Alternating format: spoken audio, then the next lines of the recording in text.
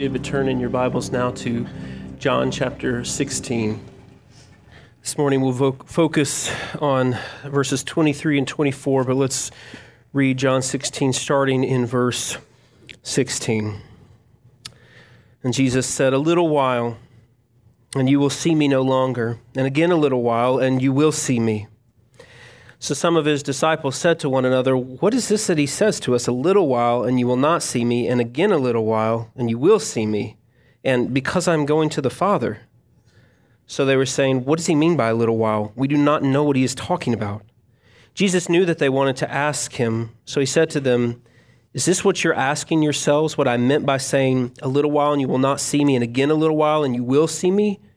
Truly, truly, I say to you, you will weep and lament, but the world will rejoice. You will be sorrowful, but your sorrow will turn into joy. When a woman is giving birth, she has sorrow because her hour has come. But when she has delivered the baby, she no longer remembers the anguish for joy that a human being has been born into the world. So also you have sorrow now, but I will see you again, and your hearts will rejoice, and no one will take your joy from you. In that day you will ask nothing of me. Truly, truly, I say to you, whatever you ask of the Father in my name, he will give it to you. Until now you have asked nothing in my name. Ask, and you will receive, that your joy may be full." This is the word of the Lord. Good. Let me have our children come forward.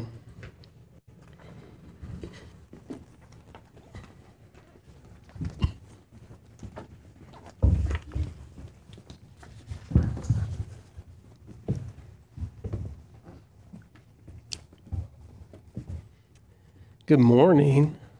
Good to see you all. Let's do a little bit of review. Okay, are you ready? I'm going to ask you what prayer is.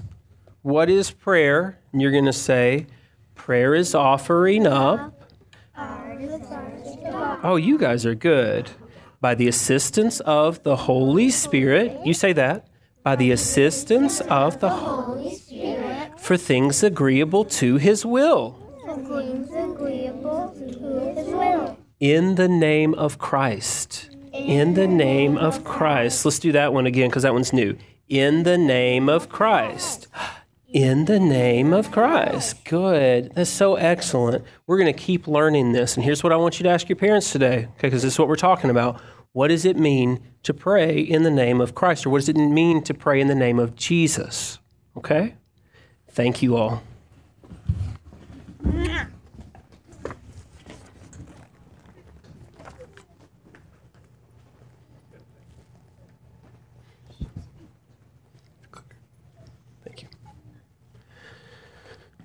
Let's go to the Lord in prayer together now as we receive the word of God preached. Lord, we do thank you so much that we can sing together, yet not I, but through Christ in me, that we can recite together, that prayer is something that we do in the name of Christ, in the name of Jesus, in the name of the Anointed One, the Son of God, Son of Man. Oh Lord, we thank you so much for giving us this opportunity to come before you. And I don't think we realize the immense privilege that it is to be able to pray before you right now, to be able to gather together like this right now and to worship you the way that we do.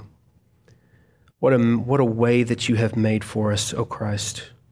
What an amazing way that you have made for us. I pray that you would save many this morning. If not here, then elsewhere. I pray that you would grow many, Lord, and that we would come to a fuller and a better understanding of prayer, yes, of how we are to do it, yes, but even more importantly than that, a greater understanding and knowledge of who you are. We love you and we thank you. In the name of Christ we pray, amen. A couple of weekends ago, my wife and I were able to use the gracious gift that you had given to us and be able to stay at the Oliver Hotel in Knoxville. And it was a fun time. And we turned on the television that night because we don't have cable at home. And it was quite a zoo that we saw on the television. I don't know what's on cable anymore because, like I said, we don't have it at home. And so it was really interesting to see. And we happened upon one channel, and we saw a very, very large church in Houston where Joel Osteen pastors. And I know about Joel Osteen. I'm sure you do as well. I don't think I've ever actually sat down and listened to one of his messages. So we listened to about 10 minutes maybe of the message, and it was almost a morbid fascination as we listened to him talk about the power of overflow, and massacred text after text after text. We laughed. He quoted the story of the Israelites coming out of Egypt and praying and complaining, actually, that God didn't give them meat. And he explained about how God brought in all these quail and how it was an overflow, it was an abundance, and God had blessed them so richly, and so you too can be blessed if you'll just something. He never really said, he just kept saying overflow over and over and over again. What's funny is that he forgot the verse comes right after that story about how God struck them down while the meat was still in their teeth for their grumbling. And what kind of overflow is that? So I think it's interesting. The end of the sermon, as I did go back and catch the end of it to see, is there any gospel in here whatsoever in this sermon? And the answer is no. But when he got to the end, and I think he does this at the end of every sermon, if we can call it a sermon, he gives a declaration of prosperity to the people. He declares some prosperous thing, whether it be overflow or something else. He declares it to them, and he says, in the name of Jesus. And that's really shocking after all the rest of it to hear, I declare this to you in the name of Jesus. And that requires then the congregation to respond with amen, as he says, in order to receive that declaration in the name of Jesus. Now, what's wrong with this? There's a lot wrong with it. But let's start here. I think we have a fundamental misunderstanding. I say we as in maybe the world, but specifically the U.S. and Christians, so-called Christians in the U.S. have a fundamental understanding of what in the name of Jesus actually means. We may have a fundamental misunderstanding of what it means to pray in the name of Christ. Many of you this morning may not understand exactly what that means. Why do we say that? Why is that part of the catechism that we pray in the name of Christ? Do you know what it means? What do you teach your children about that? Well, let me start this morning by telling you what it is not. And we'll look at three things at what praying in the name of Christ is not. And then we will look at three things that praying in the name of Christ is.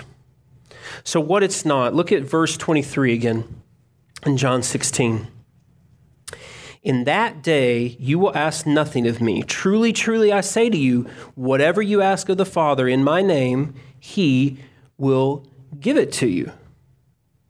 And people latch on to that verse and they say, okay, it says this, so it must mean that God is he's like a genie, or that Christ's name is like a stamp on a postcard. It's not going to get there unless you put it on there, and then it'll get to its destination, or it's like a tagline that we just throw on to the end of a prayer, or it's just something we just need to declare and receive so that we get what we want, right? No, not at all. You see, Jesus and God is not like a genie. God does not some person that you can summon up and simply ask and receive whatever you want. It's a fundamental misunderstanding of our relationship to God. Look at Psalm 115, 1 through 3. Not to us, O Lord, not to us, but to your name give glory, for the sake of your steadfast love and your faithfulness. Why should the nations say, where is their God? Our God is in the heavens. He does all that he pleases. Amen. So you understand that God does not bow to your will. God does not serve your will. God does whatever he pleases. But the discerning reader may look down further in Psalm 115 and say, whoa, wait a minute. It says in verses 12 through 18, that's the right verses, that's the wrong thing. The Lord has remembered us. He will bless us. He will bless the house of Israel. He will bless the house of Aaron. He will bless those who fear the Lord, both the small and the great. May the Lord give you increase, you and your children. May you be blessed by the Lord who made heaven and earth. The heavens are the Lord's heavens, but the earth he has given to the children of man. The dead do not praise the Lord, nor do any who go down into the silence. But we will bless the Lord from this time forth and forevermore. Praise the Lord. And amen, that's true. But the fundamental misunderstanding is this, is that we are not masters over God, who is not actually a genie. He is not. We are stewards serving under a king. And not just a king, but the king of all kings over the universe. So when we read verses like this and we want to take them out of context, we have to remember, no. God has blessed us richly, no doubt. God blessed Israel richly. But as we read in Ezekiel, they turn away from him and God punishes them because he will not abide by his holy name being blasphemed ever. And so our understanding we have to understand God does not kowtow to us, rather we to him. God's praying in the name of Christ is not just like a tagline that we throw on the end. It's not just like a special incantation that if we just say in the name of Jesus at the end of our prayers or at the beginning or any time in between, that will make it something that it's not. And perhaps you actually might think like this. And perhaps you might even teach your children this. You don't mean to necessarily, but in our prayers, as our children watch us and they listen to us and other people watch us and listen to us pray corporately or in our own home, as hopefully you're teaching your children to pray in your home, they hear us and how do we pray? By our example, do we just teach them that this is just something we throw on at the end? It has no relevance to the rest of the prayer. It's just, God, give me what I want. In Jesus' name, amen. The idea that God will hear us better if we treat the phrase in Jesus' name as a tagline or incantation to our prayers is wrong and even blasphemous. We think of it like, again, that image, it's like a letter that we send to God, and it just requires postage. And there's a scent of truth to that, but it's not right. Remember what Jesus said to the people on the mount when he gave his sermon in Matthew 6.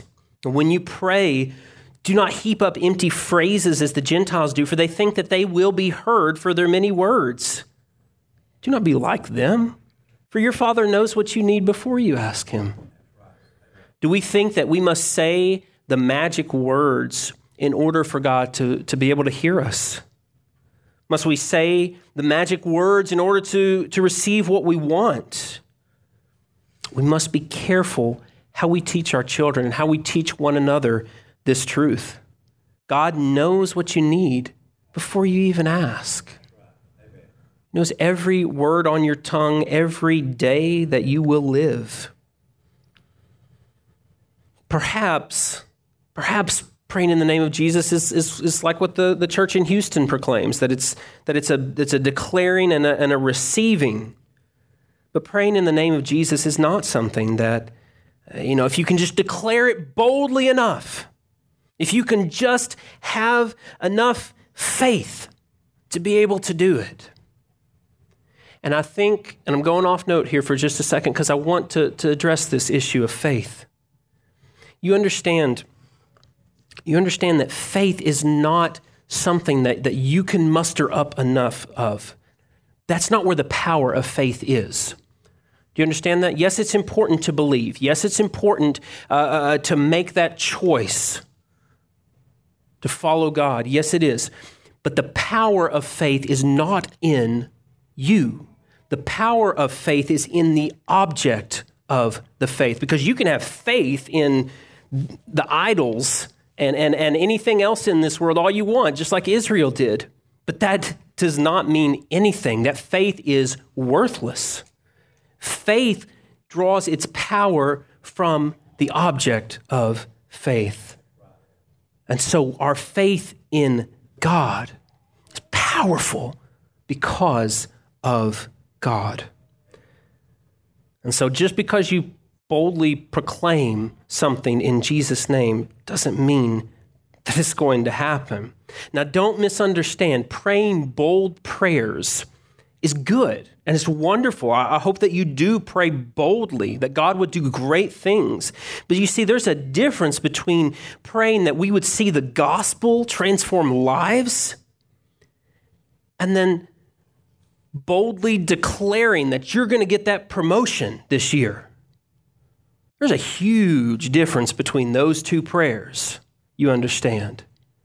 This when praying that the gospel would go forth into the world that we sing of, we know it's true because it's been revealed to us by Scripture, by God, by the Spirit.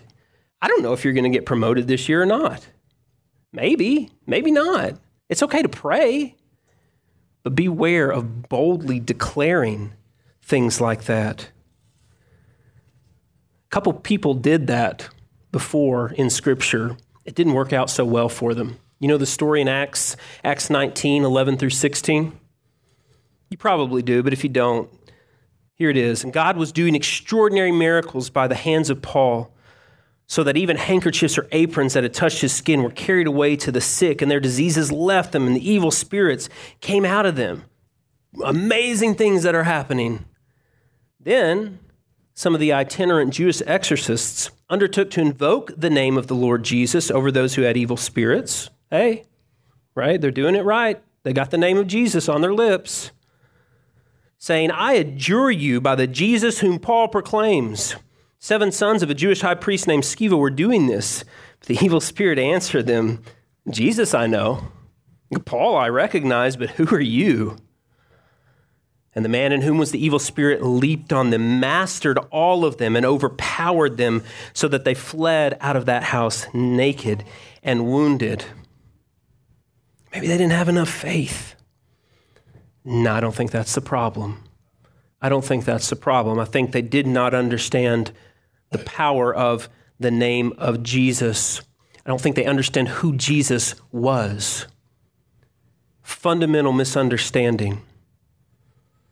Or this other passage in Matthew 7, which is one of those terrible passages that we read about and just should break our hearts and even cause fear in some of us. Jesus said, not everyone who says to me, Lord, Lord, will enter the kingdom of heaven, but the one who does the will of my Father who is in heaven.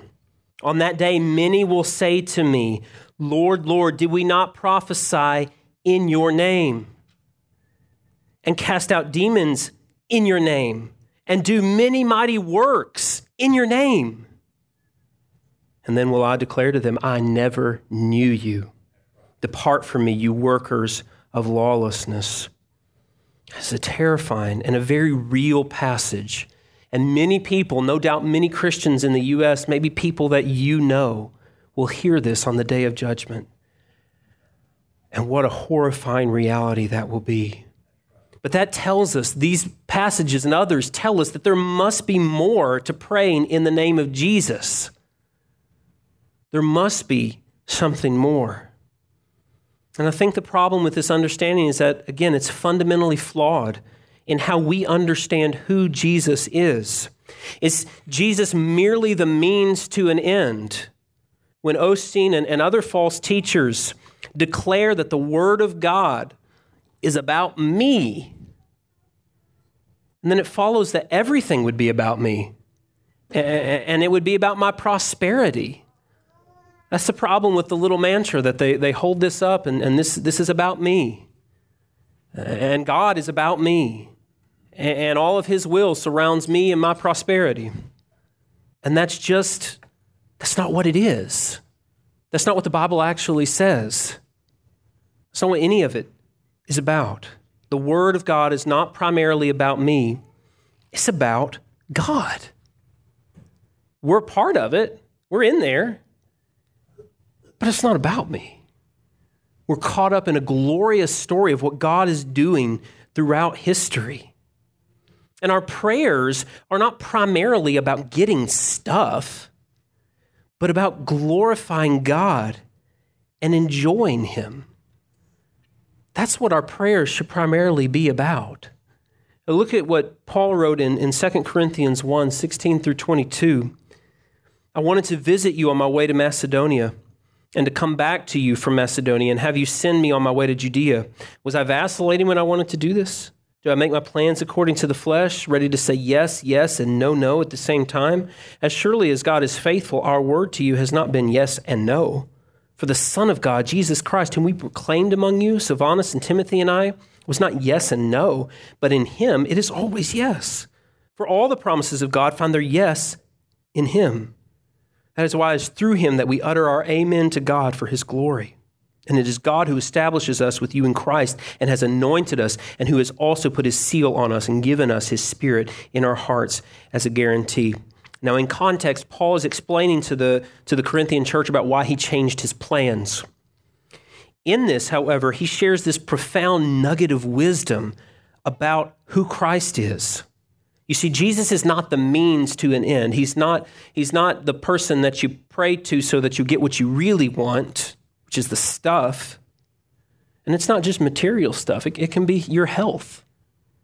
It can be your comfort. Those things are not always bad. But that becomes your idol if Jesus is merely a means to that end. Rather, Jesus is the end. You understand? Jesus is the yes. Jesus is the amen. Jesus is more than my Savior. He is more than my King. He is the image to which we are being conformed. He is our goal. He is our friend. He is our prophet. He is our priest. He is our King. He is our God. And so we dare not dishonor his name. As we saw in Ezekiel, the power of a name, specifically God's name, is great. Think about I had a professor, my hermeneutics professor, who shared a truth with me one time that seems to have become more true, or I'm realizing that it's true as I go along reading through my Bible, and that's this: if we understood the law better, then we would understand the gospel more fully. And I think that's what Brother Claire has been teaching us in our first hour.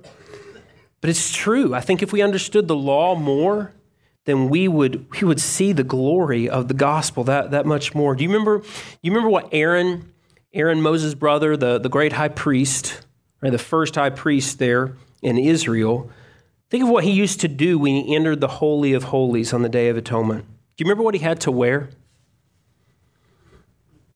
Moses goes into great detail. God goes into great detail about what he specifically is to wear when he goes in.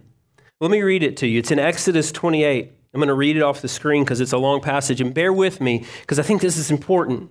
I want you to see that all of Scripture is useful for building you up, for instructing you. Exodus 28, 1 through 30.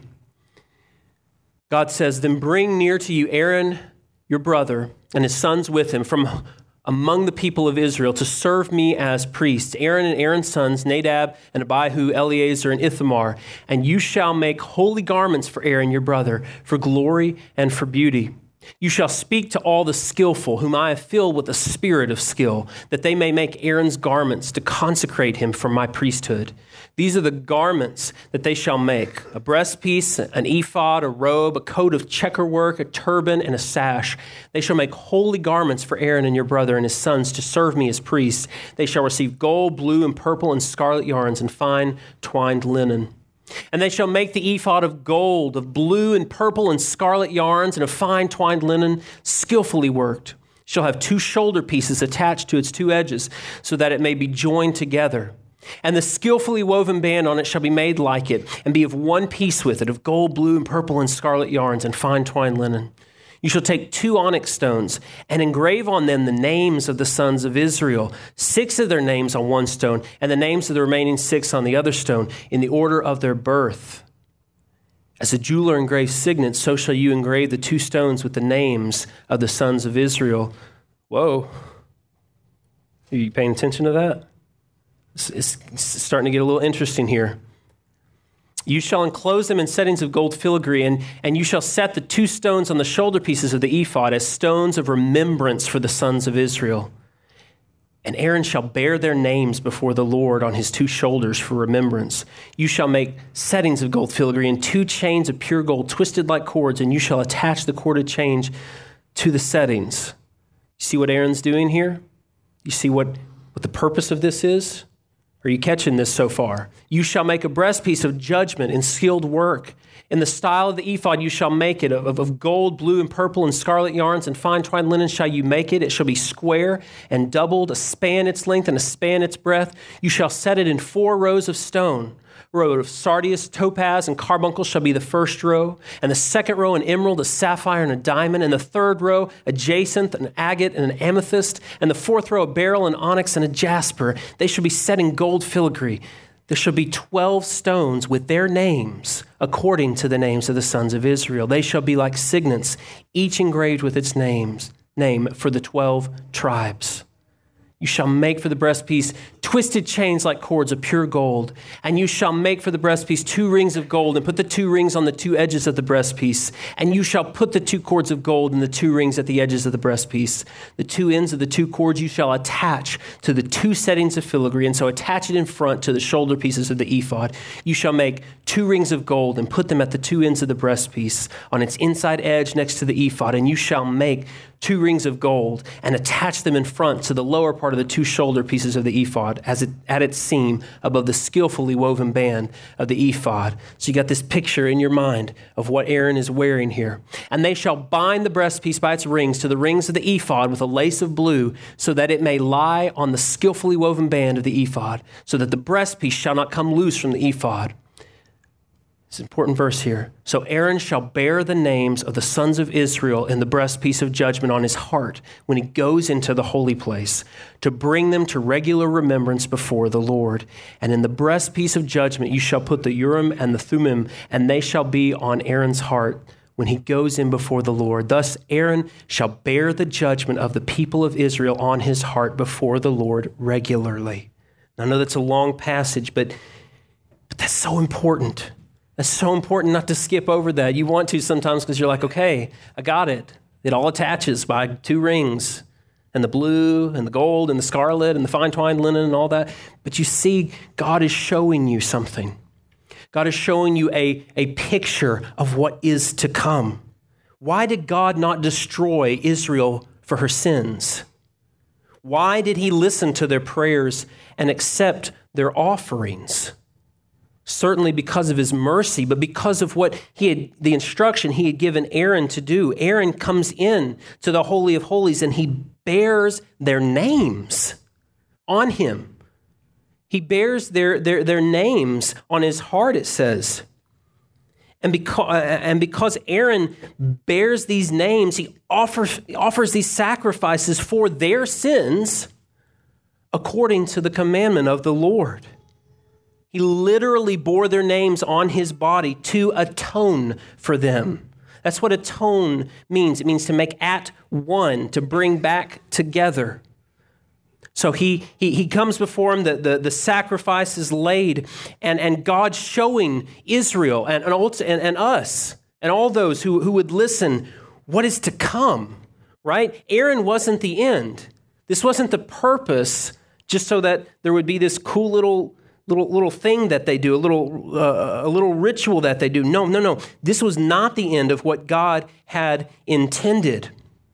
And see, we know that because the writer of Hebrews tells us in Hebrews 4:14 and through 16, since then we have a great high priest who has passed through the heavens, Jesus, the Son of God. Let us hold fast our confession, for we do not have a high priest who is unable to sympathize with our weaknesses, but one who in every respect has been tempted as we are, yet without sin. Let us then with confidence draw near to the throne of grace, that we may receive mercy and find grace to help in time of need. You see, Jesus, as the writer of Hebrews goes on to elaborate, and he says it in chapter 9, he says, Jesus has entered not into holy places made with hands, which are copies of the true things, but into heaven itself. Not into the tabernacle, not into the temple, but into heaven itself before God, now to appear in the presence of God on our behalf. Wow. You see, Jesus bears our names before God in heaven. And because of his life, death, and resurrection, because of that, we can pray in his name. That's what it means. What it means to pray in Christ is this: we are united with Christ. We are at union with Christ. We can pray with the authority of Christ, and we can pray with the access of Christ. You know this verse well, but it's so crucial. 2 Corinthians 5:21, for our sake he made him to be sin who knew no sin, so that in him we might become the righteousness of God. We focus on the first part of that verse because it's very important, but meditate on the second half of that verse. What do we become because of what Christ has done? We become the righteousness of God. I've talked to many students, and one in particular shared the gospel with, and they've said, and this girl in particular said, I appreciate it. I think it's right. I think it's true. But I look at the lives of the people that I know who are Christians, and I just can't do that. I can't be good enough to be a Christian. I don't think I can handle that. I see your behavior and it's really cool, but I just can't do that. And that's right. You can't. But you've misunderstood the effects of the gospel in your life. We don't deserve to pray to God. We don't deserve to be able to speak with the creator of the entire universe. We don't deserve any of that. Of course not. Of course none of us are good enough. This is a holy God, a perfect and a holy God who would be right and just and good to strike every one of us down. But because I'm a Christian, because I have believed upon the name of Jesus Christ, because I've repented of my sins, because in reality, you want to get down to the nitty-gritty, because he saved me, because of anything I've done, but because he saved me, because I am a Christian, I am united in Christ. I'm united to Christ. And so are you if you're a believer. Christopher Ashe has said this, precisely because Jesus is the Lamb who takes away their sin, his substitutionary atoning sacrifice means that the prayers of those who are by nature sinners may now be heard. For now they are reckoned as righteous, with the righteousness of Jesus imputed to them. God listens to Jesus because of his natural virtue. He listens to us because the righteousness of Jesus has been imputed to us. And this is one of the reasons that we talked about last week. We need the Spirit's help. God listens to us because of Jesus. But we can't pray like Jesus. We don't know how to do that. We don't know the Father's perfect will. So we need his help. And so we pray in his name with the power of the Spirit to God the Father, the holy, holy, holy, triune God draws us into his perfect fellowship. What a joy it is to pray to God. Because we are united in Christ, we come and we can pray with the authority of Christ. Let me explain. When the disciples asked Jesus how we are to pray, he taught them this in Matthew 6. Our Father in heaven, hallowed be your name. Your kingdom come, your will be done on earth as it is in heaven. Give us this day our daily bread and forgive us our debts as we also have forgiven our debtors. And lead us not into temptation, but deliver us from evil.